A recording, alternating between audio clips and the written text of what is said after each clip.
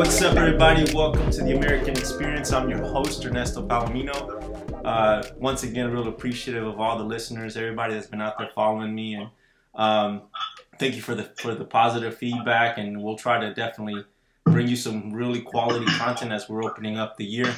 Just to open things off, I'm gonna go ahead and put it out there. I had COVID, and getting through it was not a pleasant experience.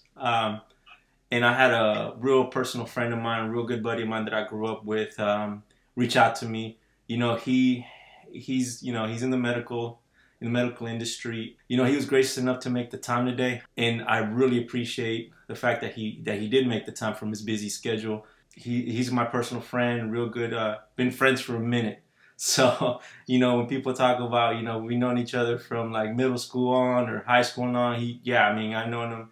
We've gone through a lot of memorable, you know, times. And so anyway, I just appreciative of where he is now. And definitely he's one of the voices that I lean on as you know, an advisor at times. Big brother kind of, you know what I'm saying? So I want to welcome my personal friend, Tony Espinoza, to the show. To me, he's just Tony. But, you know, I'm going to go ahead and open up the door so he can introduce himself. Tony, welcome to the show, man. Hey, man, thanks a lot. Thanks a lot for having me on the show. And I do apologize. It's been a long time coming. Congratulations, first and foremost, on your show. And thank you. See you doing a lot of big things. And I just want to say that, you know, as a friend, I'm very proud of you and everything that you've accomplished so far. And man, I appreciate that. You know, you're very well on your way, brother. Thank you. But to your audience, you know, my name is Tony Espinoza. I'm an adult gerontology nurse practitioner. I currently hold a dual master's degree from the University of Texas.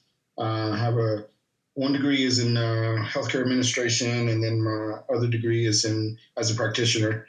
I work for one of the biggest hospital systems in North Texas. I currently hold the position of an ECMO specialist. It's a specialized type of therapy that we currently do for patients who are in need of cardiac support or pulmonary support.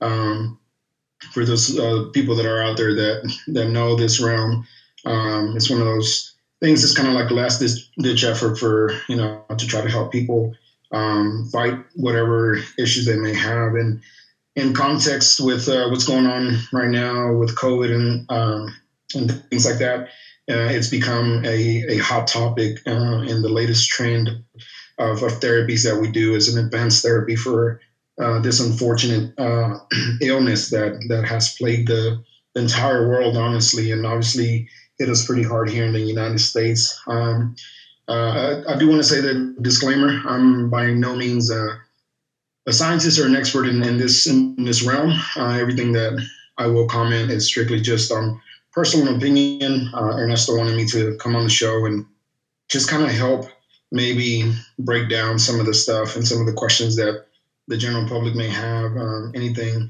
with the disease process and things like that, and the things that we're seeing in the hospital, you know, from a healthcare provider. And, you know, today I guess we'll talk about things that, you know, how it has affected, I guess, him personally, and just what we're seeing in the hospital setting, the economy, education, life and values, how it's affected like social life, and moving forward, you know, what the country is doing to try to alleviate some of these issues, you know, with the vaccines and things like that. But again, this is completely personal opinion. I'm not an expert, like I said, but, you know, I'm hoping that this helps anyone out there that's listening.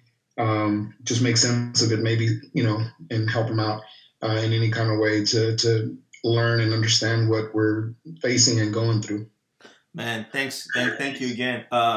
No, and yeah, just to our listeners, once again, this is our conversation based upon, you know, our experiences, and also, you know, we definitely don't want to tell anybody to do anything that, you know what I'm saying? It's just this is strictly, you know, our perspective. It's not, you know, set in stone to tell people to do anything or procedures in any way. So taking it back to kind of where our conversation it began was basically what I went through.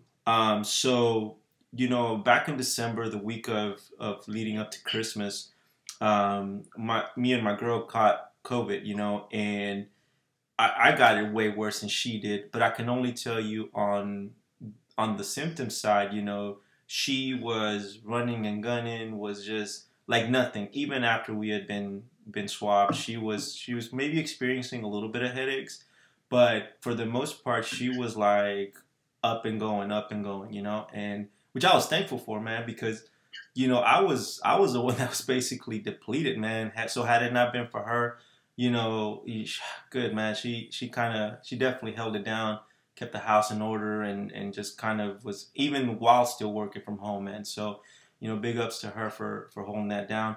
On my end, man, just kind of the things that I went through was, I had the fever, I got the chills, the headaches, dude, I had like muscle spasms, mind fog.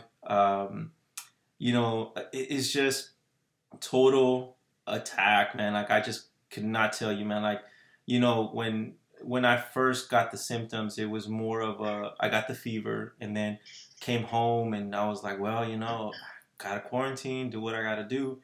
And definitely, man, just made sure that I wasn't out there, exposing people or anything. But in any case, the first 2 days was mostly fever and sleeping.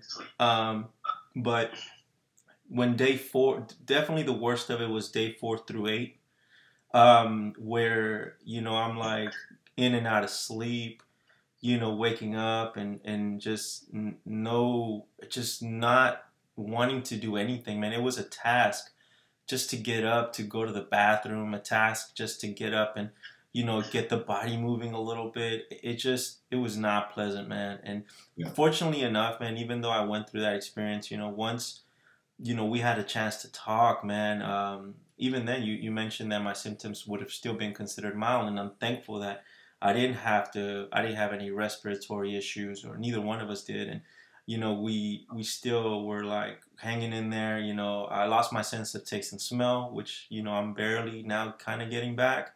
But I have to say, I really relied on a lot on like just the home remedies, the teas, over the counter stuff, just things that kind of would help kind of flush stuff out. And just talking to other people, their symptoms were mildly a little different.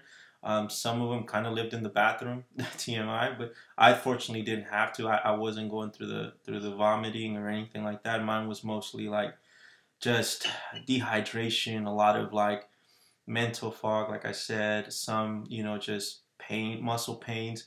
But, once day 10 came, it seemed like I broke through the fever and that type of those just, depleting symptoms. Where now it was like, okay, I feel like I'm getting myself back to a place of normalcy, basically. And the cravings were starting to come back a little bit, so I knew that I was kind of over on the other side now because I started eating a little bit more outside of soups. I was eating the solids again.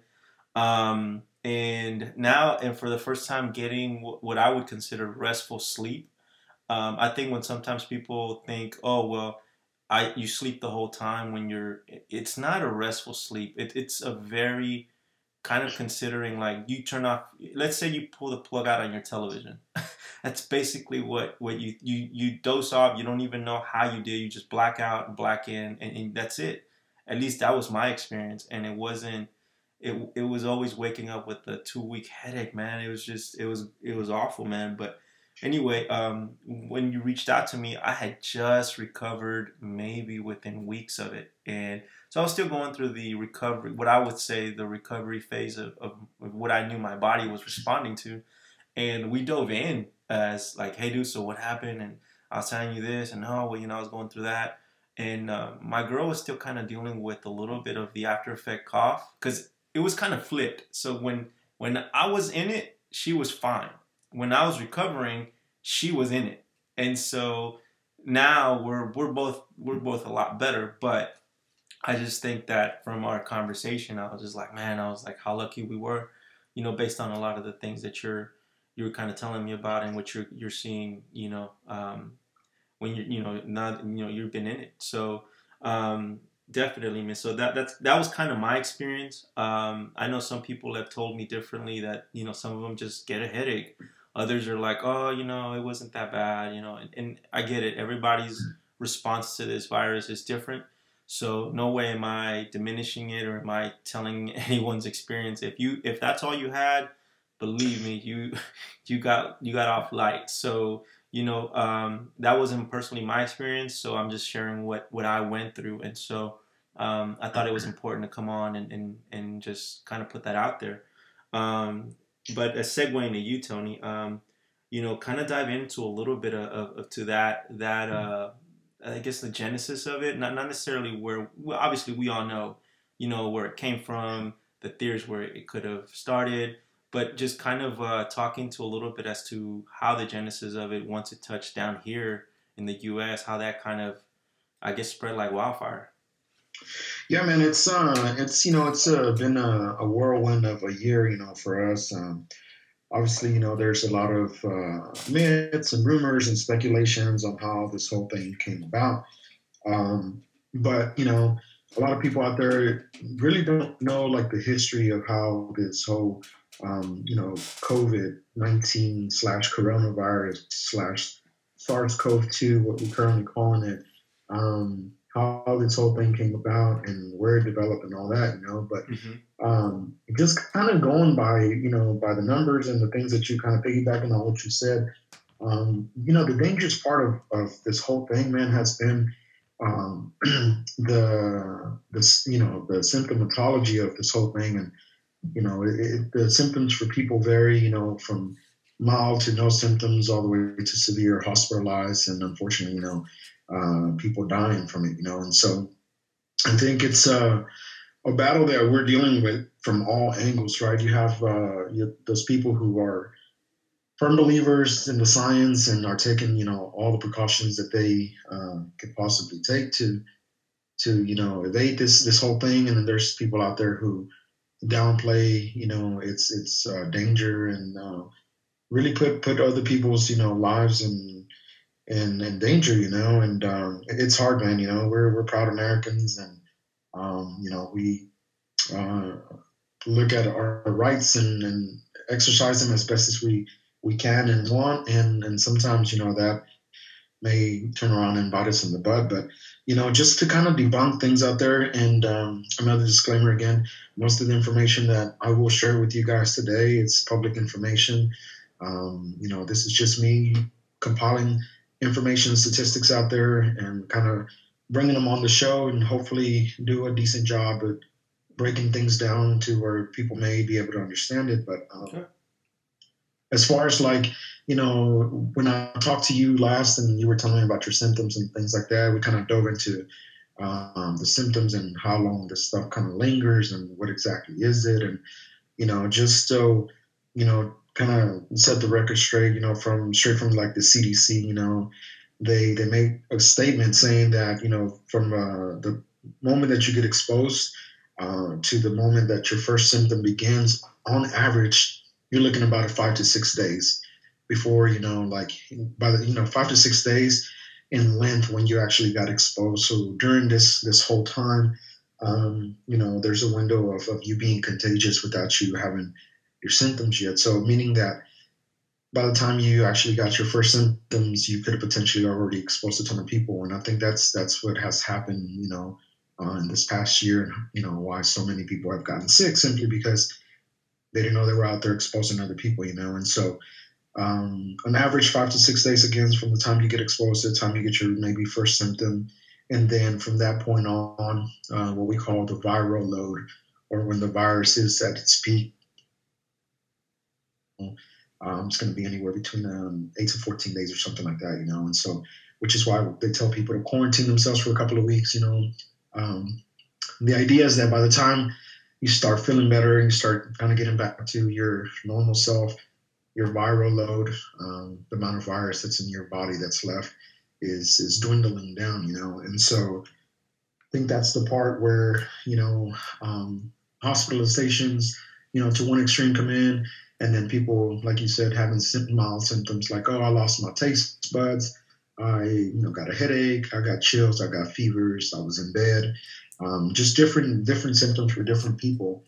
The fact of the matter is that the virus comes and goes in as little as 2 weeks. The issue is that the aftermath that people face once the virus is gone. For a lot of those people that end up in the hospital, is going to be things like respiratory failure. When it invades the lungs and essentially shuts the lungs down.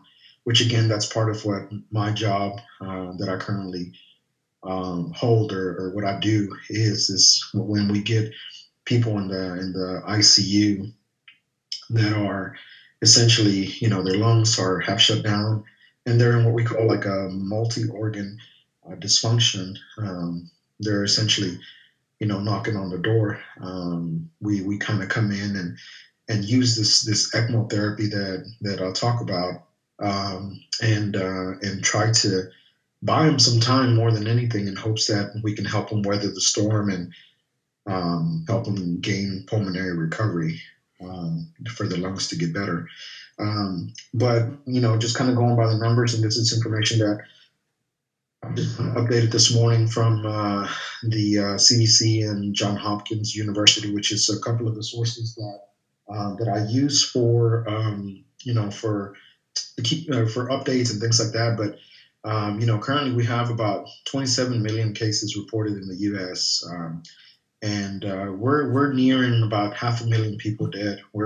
This morning I checked and we were at 482,000 and some change. I mean, in a year's worth, man, that's that it has ravaged us, as a nation. And there's about 2.5 million people around the world that have succumbed to this virus, and it's just sad, that that we're facing this pandemic. You and I talked about this a while back about the last time a pandemic like with this of this magnitude hit was about 100 years ago, and they reported that maybe close to like 50 million people died in the length of time over the years from it. And so again, it's something that I wish people would take more serious. I'm in the trenches every day.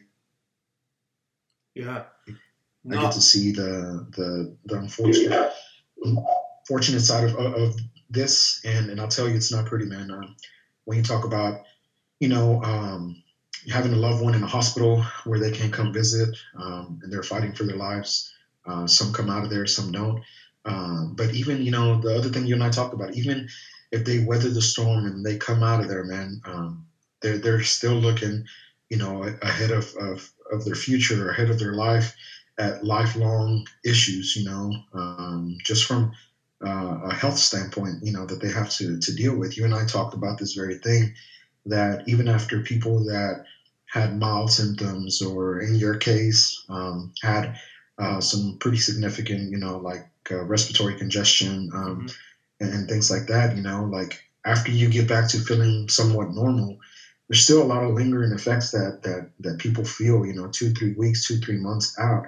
And again, this is so new. We're still, keeping tabs and finding out more and more every day of the things that, that this virus is causing and the aftermath that it's leaving behind. And it's not pretty, man. I mean, we talk about this at work, and some of these people that walk into the hospital with this virus that prior to their hospitalization had no previous medical history, completely healthy, young, no issues. Some obviously with issues and comorbidities like hypertension, diabetes, things like that, are leaving the hospital with severely scarred lungs and, end up being COPDers for the rest of their life. And quite frankly, any medical professional doctor that you ask out there, I think everybody's in agreement that this has the potential to cut people's life expectancy down by 10, 15 years easily, or have once they start getting up there in age in their 70s and 80s, start having, like issues with their lungs, whether it be like asthma, COPD, breathing difficulties, things like that, and so again, we don't tend to appreciate, how bad this is. And And again, if you look at the statistics out there, right now, about 80% of people who have gotten COVID um, get better, right? And so the idea is that most people will weather it and get better, but we can't dismiss that other 20%, and if we're at 500,000 people, have lost their lives, I mean, I think that's 500,000 people too many, Well, one's too many, man. One is too many, man. You have people that are, and by age group, right? So you have the preteen, and then you have the young, 20s, and then you have the middle. Then you start getting into that 25 to 35 bracket, and then so forth. That it doesn't discriminate, man. Like on the news, and even like through other people that I know that have had cousins and nephews, and in their mid 20s, early 30s, that it's taking them down, man. And it's Yeah, yeah, it's really I would say sobering, because yeah. I'm 37, and just to know It's it's that. a it's a great point, Ernesto. I mean, if a lot of people, I've heard people say, "Oh, it only affects old people." But the It's not. reality is that the stuff that we're seeing in the hospital setting, man, I'd say on average, the people that are in the hospital are people between the ages of 35 to about 55, right? Right. And so you and I are in that age group, not to say that people younger than that 35 range haven't gotten sick, because I'll tell you, I've had people as young as 22 years old in the hospital with COVID and fighting for their life on ventilators and things like that. And so it certainly knows no age, but what we have seen on average is that middle age to older age, person, especially when you talk about comorbidities like diabetes, hypertension, which is high blood pressure, high cholesterol, any of those triad of issues that we see a lot in the Hispanic community, especially. Hmm. Man, it's one of those things that it takes that opportunity to invade your body, and just to kind of help people understand, so obviously people wonder, why is it that some people that are healthy die from this and other people who have diabetes, high blood pressure don't, or vice versa. People with high blood pressure, diabetes die and young people don't. And the fact is that it's one of those, it's a virus, right? And so what it does when it invades your body, if your body is not in a in a time where your immune system is the most robust and it's at its best, it's one of those opportune things that it finds when you're at it, at your weakest, I suppose, and it takes over. And so there's all these myths. People out there say, oh, drink this, drink that, take vitamins, take this, take that, and that should help you out. And although there's maybe some validity to it, that you can take over the counter, vitamins and things like that to help your immune system. You really kind of have to think about other things, I mean, things as simple as stress, sleep, making sure that your body is well rested, and you have the proper amount of sleep. And I mean, most of us, working Americans, man, there's always some level of stress in our life, um, Yeah. just kind of diving in just from the economical standpoint. I mean, think about what this has done to our economy, just from people losing their jobs, retail shops closing doors because obviously everybody's spooked.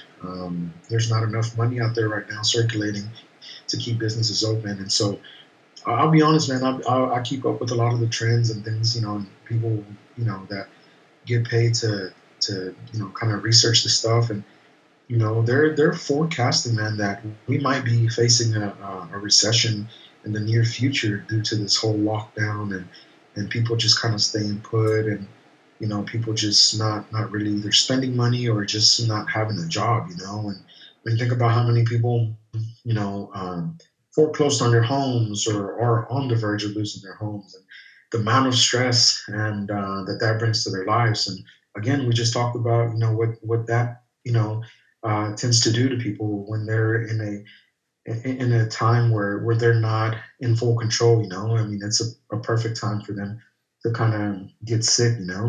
And so, I mean, I'm sure you see it from your end as well, I imagine, right? Right. To segue back to yeah to that point. I think you hit the nail right on the head. To go from and I'll take it back to 2019 to just have that normalcy, through that year. And you're okay, well, looks like another new year, and then you go through it, and then you start hearing that on the news. You're like, it's only over there, and ain't gonna impact us. And man, and to see what 2020 turned into, from now being able to go freely and about your daily life without thinking about masks and sanitizers and you know, keeping distance from people and don't touch this and being, it's one of those things, man, that, when you talk about the financial aspect of it, truly, man, you kind of, you're just happy that you're able to turn on the lights, man. I mean, seriously. Yeah. And the thing is, you hunker down, and now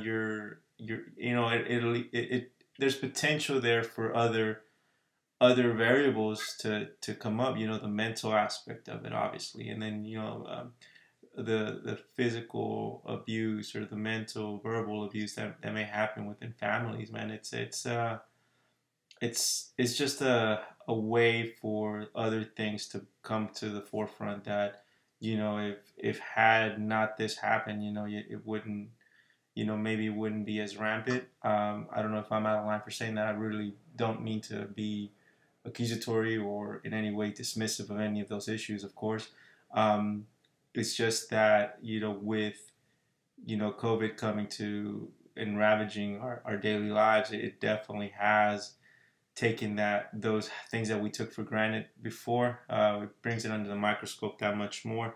Um, One of the things that you just touched on also was just the fact that you said it doesn't discriminate, and truly, man, I mean, it sounds to me from what you were saying is that it's almost like this virus is just opportunistic, right? It just sits and waits, and it says once it's in your system, it's like, all right, I'm gonna chill, I'm just gonna wait, and as soon as it sees an opening, I mean, the way that I could best describe it is like it comes for you. I mean, it just comes for you. And I don't want to make light Yeah. of that, but it really does. Like, it finds your darkest secrets, and that's where it attacks you, man. It really does, man. And I will take it a step further and tell you that, you know, what we are seeing a lot, and this is just in my personal like network of colleagues and experts, and just in Metroplex, right, and being Mm-hmm. from Dallas. I don't know what other cities or other states are seeing, but at least here in the radius of hospitals and networks that we work with, um, the the vast majority of patients that we're getting that are getting really really sick from this. Believe it or not, man, it's affecting the Hispanic community a lot more than we're giving it credit. And I can tell you that from seeing this firsthand. And you're absolutely right; it doesn't discriminate. But if you really want to kind of talk about what we're seeing, we're Yeah. seeing this affect a lot more Hispanic and African American people. And if you think about it, Hispanics, and African American people, we lead with comorbidities, with the diabetes, the hypertension, the high cholesterol, right? And so there's obviously something to be said about that. And I'm not saying that it only affects us, but a high volume of patients that I've had that I deal with, men are Hispanic and African American, believe it or not. Mm-hmm.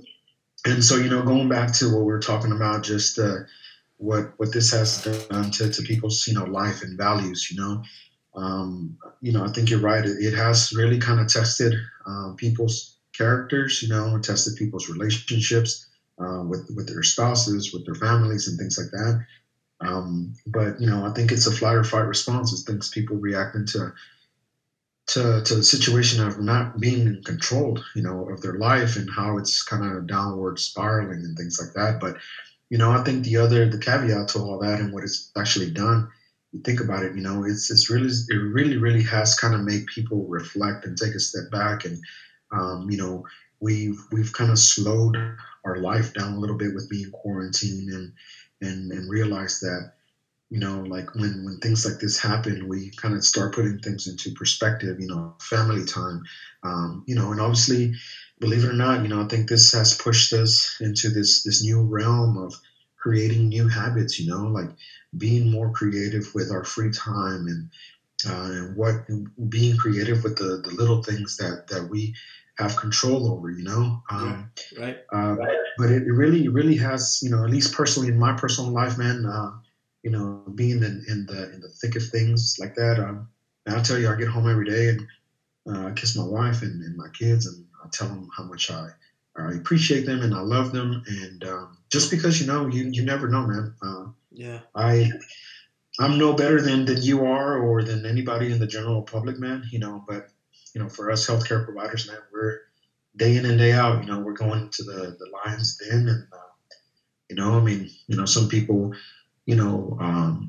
feel like, well, you guys are, protected. You're always wearing the best of the best garments and gears and things like that. And although part of that may be true, it's not always true. I mean, no matter how much garb you may have on, you're still susceptible. And you talk about, the mental health, aspect of this, man, and the toll that it has taken, on just Americans, and the stuff that they have to deal with. And even for us healthcare providers, man, I think you and I talked about this a while back about how, for me personally, there's no easy day in the ICU and the intensive care unit for anyone. We don't even use that kind of language. A good day, I would say, is when everything goes according to plan. The therapies that you're providing for your patients are actually working, or at the very least, they're not getting any sicker. But there's always those unfortunate times when people don't do good, and you work all day and all night to try to save someone's life, and after you leave there and you come home, you're no longer in your you know work attire or role, if you will. You have to come home and be a dad and be a husband, a wife, a son, a daughter, a friend. And it's tough, man. It's tough for us. I can't tell you how many times I've left work when one of my patients or many of my patients weren't doing well. Come home and have to take a shower and attend a family event, and where there's happiness and there's things like that. Obviously, this is prior to COVID, but even now, coming home and being with family and kids, and my daughter and my son, when dad gets home, they want dad to be dad and be fun and have fun and stuff like that. And I have to muster up the courage to be dad, and kind of try to leave work at work, but that kind of stuff takes a mental toll, man. And you and I talked about a while back, suicide rates in the United States, and among the general public and within the healthcare providers, and it's a real thing, man. It really is. Yeah. No, I much respect for sure. On those fronts, man, we've touched on that, and basically because of the fact that I'm like I come from the school of curiosity, man, because I don't live in that world, and yet I still think, man, if it affects me this much, I'm sure for them it's magnified 100 times more, and to me it's just one of those things. I was like, who better to give me a better perspective of that than someone who's in it every day. Um, I wanted to kind of dial it back a little bit, and take us through what the virus does. I know, I mean, for us science people that kind of, or just curious from the normal aspect of like, let's leave everything, all the noise outside for a second. Let's just focus on the viruses in your system. How does it? What are you guys seeing that it normally goes for? Like, Does it go for the lungs? Once it's in your system, it lays dormant. And I mean, obviously, you did mention that it waits for your system to kind of take a dip, whether it's stress related or anything like that. But what are you guys kind of seeing that this is kind of where it's attacking, and this is how it takes its course after it finally leaves you? What does it leave behind? That kind of so taking us through that little process there. Sure. And I will tell you that from our standpoint, the stuff that we see in the hospital, most of these patients that come to us come with respiratory problems. In other words, the virus has affected their lungs. And even in the general public, I would say that most people that get symptomatic or actually have symptoms are going to tell you that at some point or another they had one of the actual symptoms that people tend to get, right? Which most of them are going to get like some kind of fever, a dry cough, right? Fatigue, headaches, loss of smell and taste, congestion, muscle or joint pains. Some people have nausea, vomiting, diarrhea, chills, dizziness, things like that.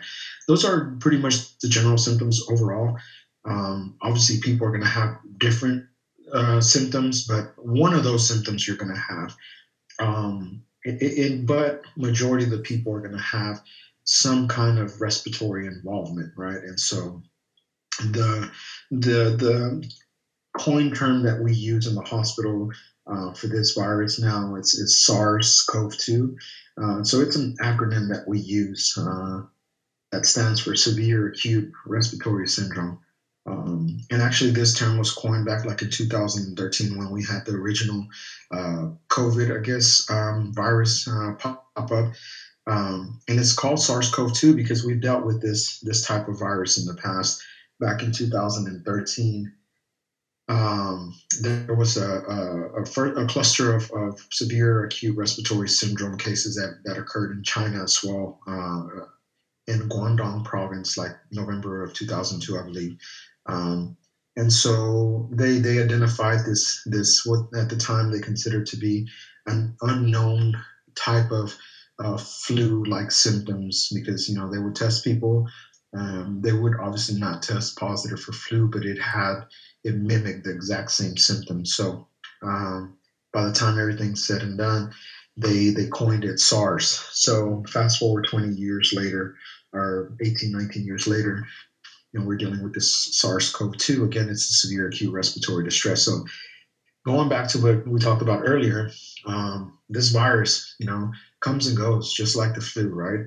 But it's the ravaging effects that it leaves behind. And, just from an actual scientific standpoint, what happens is that the virus invades your body, attacks your lungs, and there's a severe acute response in your lungs that inflammation sets in.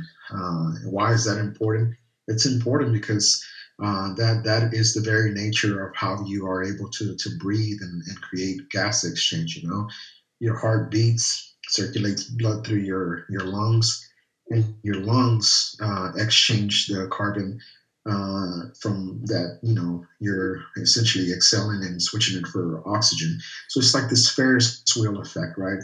Every time you take a deep breath in, there's chemical things that are going on in your body that allow, the blood to extract the oxygen from the lungs and dump out the CO2 that you actually exhale. So it's a very fascinating thing that the body does, and a lot of times we don't really pay attention to it. One, it's because we don't tend to really kind of dive into things like that and try to understand.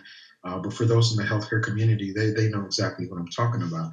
And so when you talk about a virus that comes in and creates this massive inflammation in your lungs and impedes that oxygen exchange that to happen, that is where the danger lies, right? And so this is where people are going to start having symptoms of not being able to breathe. I imagine you may have felt at one point or another like you were having a difficult time breathing, whether it was because you got into these coughing spells or just had this really heavy feeling, of not being able to breathe and catch your breath, and the fatigue that sets in sometimes is related from that. And part of it is that the oxygenation levels in your body, which if you think about it, your entire body depends on those lungs to supply the oxygen that it needs to feed your organs and for you to be able to essentially keep moving and working, and so whenever that gets threatened, and you start having symptoms, that's the severity of it, right? And so again, the Right. virus comes and goes, right? Like in maximum 14 days. It's that aftermath, because once this virus has attacked your lungs and this inflammation sets in, you end up in a state of what we call ARDS, or acute respiratory distress syndrome, which within itself, that process has a few stages of your lungs going through these phases where you're in an acute inflammation state where everything is so swollen and inflamed that you're not able to create gas exchange. Most of these people that end up in the hospital is because when they go and they measure their oxygen levels, the little pulse oximeter they put on your finger to see what your oxygen is. If that thing shows that it's less than 90%, then we consider that to be a red flag, and we start putting people on supplemental oxygen. And it tends to escalate pretty quickly from there. Honestly, I've seen people come in and they're fatigued, they're tired. They put them on an oxygen monitor to see where their oxygen levels are at, and by this point they're down in the 60s and 70s, which at that point it's an emergency, right? Mm-hmm. And so we call that like this global hypoxia. You're in this state of oxygen deprivation essentially to your body, and the fix is to provide oxygen for you. Um, so what happens is we put these patients on oxygen, supplemental oxygen, right? So they'll put the little nasal cannula in them and put them on a couple of liters of oxygen. Sometimes it may raise their oxygen levels a couple of points. Sometimes it doesn't. And so they start escalating the therapy, right? So you go up and up, and you get to a point where you max out on the amount of oxygen that you can provide somebody with a simple nasal cannula. They'll switch them over to a different type of device, and before you know it, a lot of these people, man, end up with tubes in their mouths and on actual ventilators, life support. And even then, man, it's tough, because a lot of times, these people don't make it out of the hospital, because even if you put somebody on a ventilator, if you break this down and really, really try to understand how this happens, or what's going on, you can put somebody on a ventilator and supply them with 100% oxygenation. You can put them on any type of mode, any type of settings that you want on these ventilators to try to force feed the lungs with this oxygen. But sometimes that's not good enough, simply because the amount of inflammation that's going on in your lungs is just not, going to budge and allow any of that oxygen to do anything. So imagine, trying to blow oxygen into, two sacks of water. There's nowhere to go. I mean, the nutrients and stuff that you need to get to the rest of your body, it doesn't get there. And this is where we come in with this ECMO therapy that I've alluded to earlier, where we essentially put you on this therapy, and we use a couple of different types of devices and put these what we call cannulas into people's bodies and drain their blood out of their body, run them through these machines where we oxygenate the blood and return it to the body so it can completely bypass the lungs. And all that does is just provide relief for the organs, for your brain, for your heart, your kidneys, and just essentially your body. And it's we do that in hopes that we can weather the storm and give your lungs enough time to rest, in hopes that you recover. But just the disease process itself, man, there's a lot of inflammation that takes a while for it to come down. The steroids that we give, antibiotics, um, and the problem is that the lasting effects when they're in this what they call ARDS state. You end up getting into what we call a fibrotic state. In other words, there's so much scarring in your lungs that's left behind that the function of your lungs, your lung function, diminishes quite a bit. How much of that lung function you're going to recover is going to be dependent really on you and your body, and how much you're actually going to regain. I can tell you that most of these people that spend months in the hospital on a ventilator, on our ECMO therapy, even if they make it out of the ICU, again, they end up being lifetime COPDers with a lot of respiratory problems in their future. Even when they leave in the hospital, they're not leaving 100%. And it's one of those things that it's just not good. And so for us, we always look at the numbers, and we consider the amount of deaths, if you will, that have happened. They're COVID-related deaths, right? Because if you really want to put things into perspective, the virus comes and goes, and once it's gone. But people are dying from the leftover effects of the virus, and so obviously there's a ton of myths out there, like, well, why they give antibiotics and these things, and I think that's the part where sometimes people don't fully understand how this stuff works. For instance, let's take you, for instance, you come to the hospital with your symptoms, or to the ER. They're going to tell you to go home and to just take medicine, over the counter stuff for your symptoms. So if you have a cough, they're going to tell you to try to take some kind of cough suppressant. If you have aches, chills, things like that, they're going to tell you to try to take some Tylenol. They're not going to give you any antibiotics, because antibiotics don't work on viruses. Same thing that when people have flu and you go to the doctor, sometimes people get mad because they're not prescribed any antibiotics. But you have to understand how the microbiology of this stuff works, and nothing works on viruses. That's why it's been so hard to really fight this thing, We'll dive into the vaccine in a little while. But, again, it's one of those things now. Do we give antibiotics and steroids and things like that in the hospital setting for these patients? Absolutely. The key there is that once they end up in the hospital and they develop these respiratory issues, the syndromes and the ARDS and things like that, now we're looking at the effects and the aftermath of the virus. Now there's things that we can try to give people to try to help them with these things, like steroids, to try to help them with the lung inflammation. And if these people develop, pneumonia-like symptoms, and we start collecting samples, sputum samples, or just samples out of their lungs, send them to the lab and see if there's any type of bacteria growing or any type of fungal infection growing. Those are the patients that we're going to start giving antibiotics to.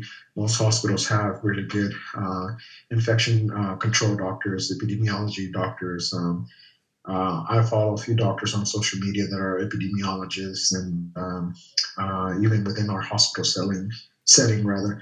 But just because they're so good at explaining these things, and there's so much science out there that you really need people who are experts in those fields to kind of break things down to you. And once you really try to wrap your mind on this stuff and understand it, it makes perfect sense, But yeah, man. So everything, it's really based on the symptoms and then the aftermath of what this thing does, And so, people continue to fight for their lives. They're doing as much as they can. But I will tell you, the mortality rate on this virus is pretty high once you end up in the hospital on a ventilator. We just had dinner with a couple of friends of ours. One of them is a respiratory therapist at one of the area hospitals, and she made a comment, said that she might have seen maybe 3 people extubated, meaning that they actually managed to wake them up and get this tube out. Still had a lot of issues, but and she's like, I had to at least in the past 6 months seen at least 100 people, with this thing, and maybe only three of them, were able to be awakened and taking the tube out. So, I mean, that speaks volumes. Yeah. How many people have not survived this, and most people out there either know somebody that succumbed to this virus, or it hit close to home, whether it was a relative, mom, dad, uncle, brother, or someone's friend. I know within our family we've lost a couple of people, and so I have a lot of respect, man, for this stuff that's going on, and I try to do my part to educate friends and family. And again, whenever you told me about coming on the show and just kind of speaking to the audience and just kind of help break this thing down, man, I jumped on it just because, again, I'm not an expert, but if in any way I can help people try to understand what this looks like, and help them make a educated decision, or just at least to think about it, and really put things into perspective. No, man, for those that are listening, I hope that, the notes, if you are taking notes, or any advice that you're kind of, you've been receiving before by other people, and just know that, the little that you can help, whether it's by, maintaining those cleaning and those tips that, washing your hands and cleaning the areas that you frequent in, and just it's just any little bit helps, and for the sake of your own health, and to practice it even before all this, to make sure that hygienic, those hygienic little tips are could make the difference between you being incubated, or just overall just feeling sick. It's just those little decisions are what make the big difference, in my opinion. One thing I did want to ask you too was, when this first the news started talking about, COVID hitting the states, and when they were recognizing cases, when the first case that hit that you had to be in charge of, were you fearful? Were you, I mean, I don't know, man. Like, I have to admit, you hear all this stuff in the news, and then all of a sudden you're like, oh my God, like, I got to deal with COVID patients now. What was the fear there, man? Like, what was the fear of the unknown? Did you go into it with like, okay, let me deal with facts. Let me see what I have to do. I'm sure you have a team of just knowledgeable people that are saying, hey guys, don't freak out. This is what it is. This is what we're seeing. This is the way to treat, how we're going to approach treatment. Man, that's a very, very good question. And so, as far as the fear factor goes, yeah, absolutely, man. And I'll tell you why. Sorry about that. Go ahead. There's there's a lot of things obviously that go on in the healthcare industry that the general public are not privy to, simply because it's one of those things that there's collaborations going on every single day across the world with doctors and things like that, right? The group of doctors that I work with, that we do this therapy. One of the doctors, we're in this collaborative, if you will, around the world, with European doctors, within the States and things like that. And we always, in the healthcare community, we use the term using evidence-based practices, meaning that we're using things that have shown by evidence and research that they tend to work, right? And so whenever this thing started happening, and we started hearing how much it was affecting other countries and things like that, we really, I think in the healthcare community, we had this tremendous respect for what was coming, essentially. I don't know that as a general population we did. Obviously, there was a ton of media coverage on it, but we just didn't know enough about it, right? And if you recall, how bad it hit New York and New Jersey. I do. Yeah. No, Uh, that was and I mean, crazy. that was just the beginning, right? Around that time when you started getting cases reported, like in California, one or two here and there, and then New York. And if you go back and look at the rate at which the spike grew, uh, it was just it was phenomenal, man. To be honest with you, not in a good way, obviously, but I think the fear factor for us set in when we get on these calls, or the doctors that I work with get on these calls, international calls, video conferences, and things like that. And, what are they doing and things like that. And whenever you hear, medical doctors and scientists and experts, and then these fields that they've been experts in for years and years and done a ton of research. Whenever you hear their tone of voice, and the fear of the things that they're seeing and the things that they're not able to do because they've run out of equipment, because they can't provide enough rescue help to people fast enough, and they're crying essentially on these conferences, warning us, like, you guys get ready because it's coming. And you know, I mean, I'll just kind of tell you, and you hear these things in the general public, and you hear rumors and people say this, but whenever you hear that they're having to essentially, pick who they're going to put people, the people they're going to put on ventilators, or having to take, a 65-year-old off the ventilator because a 25 or 30-year-old needs it. Um, that's a punch in the gut, man, and it's a reality check that tells you, like, we're at this point where now we're not even able to give people the time that they need to try to weather this, to see if they're going to do good. I know, like in Europe, they ran out of ventilators. There's people dying left and right in the ERs and things like that because they didn't have enough. And the mental toll, I mean, I can't even fathom or imagine what that did to a lot of those healthcare providers, man.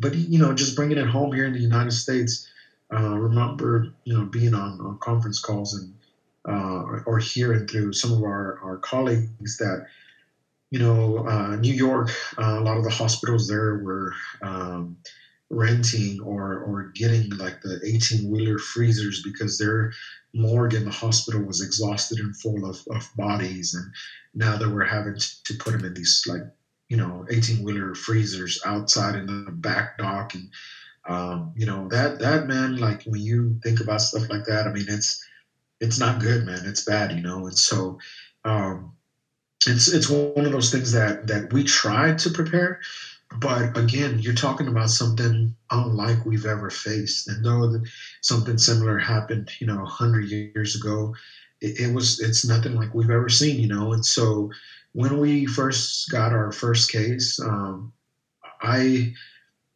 will say that we were as prepared as we possibly could be, with the limited amount of resources, anywhere from to gloves to masks. And I'll be honest with you, man. We've done some things that obviously are not recommended in terms of like our personal protective equipment, which is our PPE, things like gowns and masks and things like that. Not because the hospital wanted to put us in harm's way or anything, but it's simply because the supply and demand did not match. Hospitals around the world got ravaged by this, and so we got to a point where our equipment, we were reusing masks, things that the manufacturer says don't use this more than once. Gloves, we never really had to use more than once, but we ran out of gowns. So then they started, giving us these reusable gowns. They washed them, I guess, as best as they could, or felt, that was safe enough. But just the simple fact with masks, so every time I'd hear people say, well, you guys are protected, you guys have the best equipment, things like that, it's a slap in our face, right? Because it's like, well, you guys don't really understand what we're honestly going through, the things that we're seeing. We're using masks that are not intended to be reused. So how much protection is it actually providing? Most of us went out and bought our personal N95 masks, painter's masks.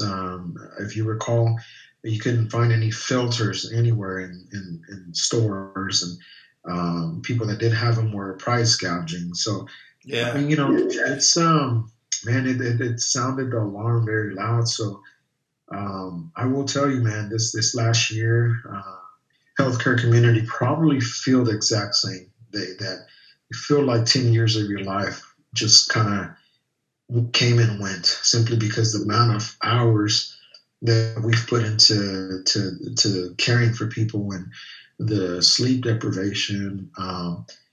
And man, just me personally, man, I know what I signed up for, right? But at the same time, like, as a father, as a husband, my fear was always my wife, my kids.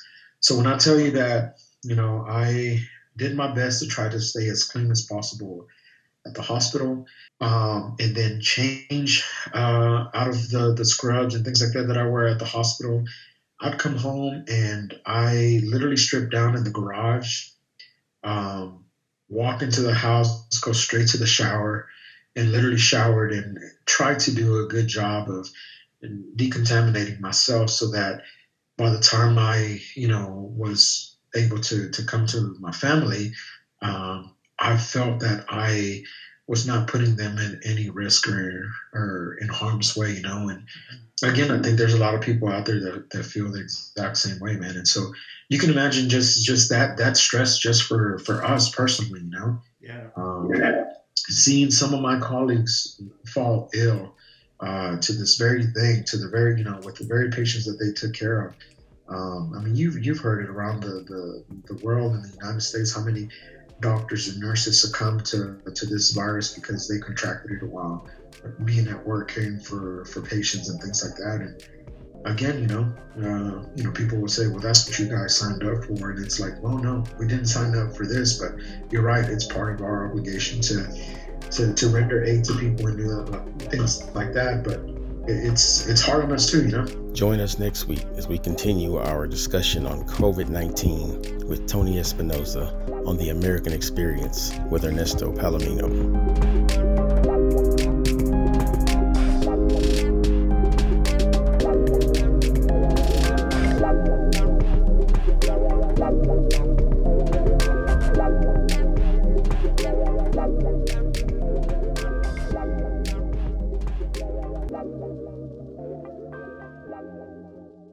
La, la, la.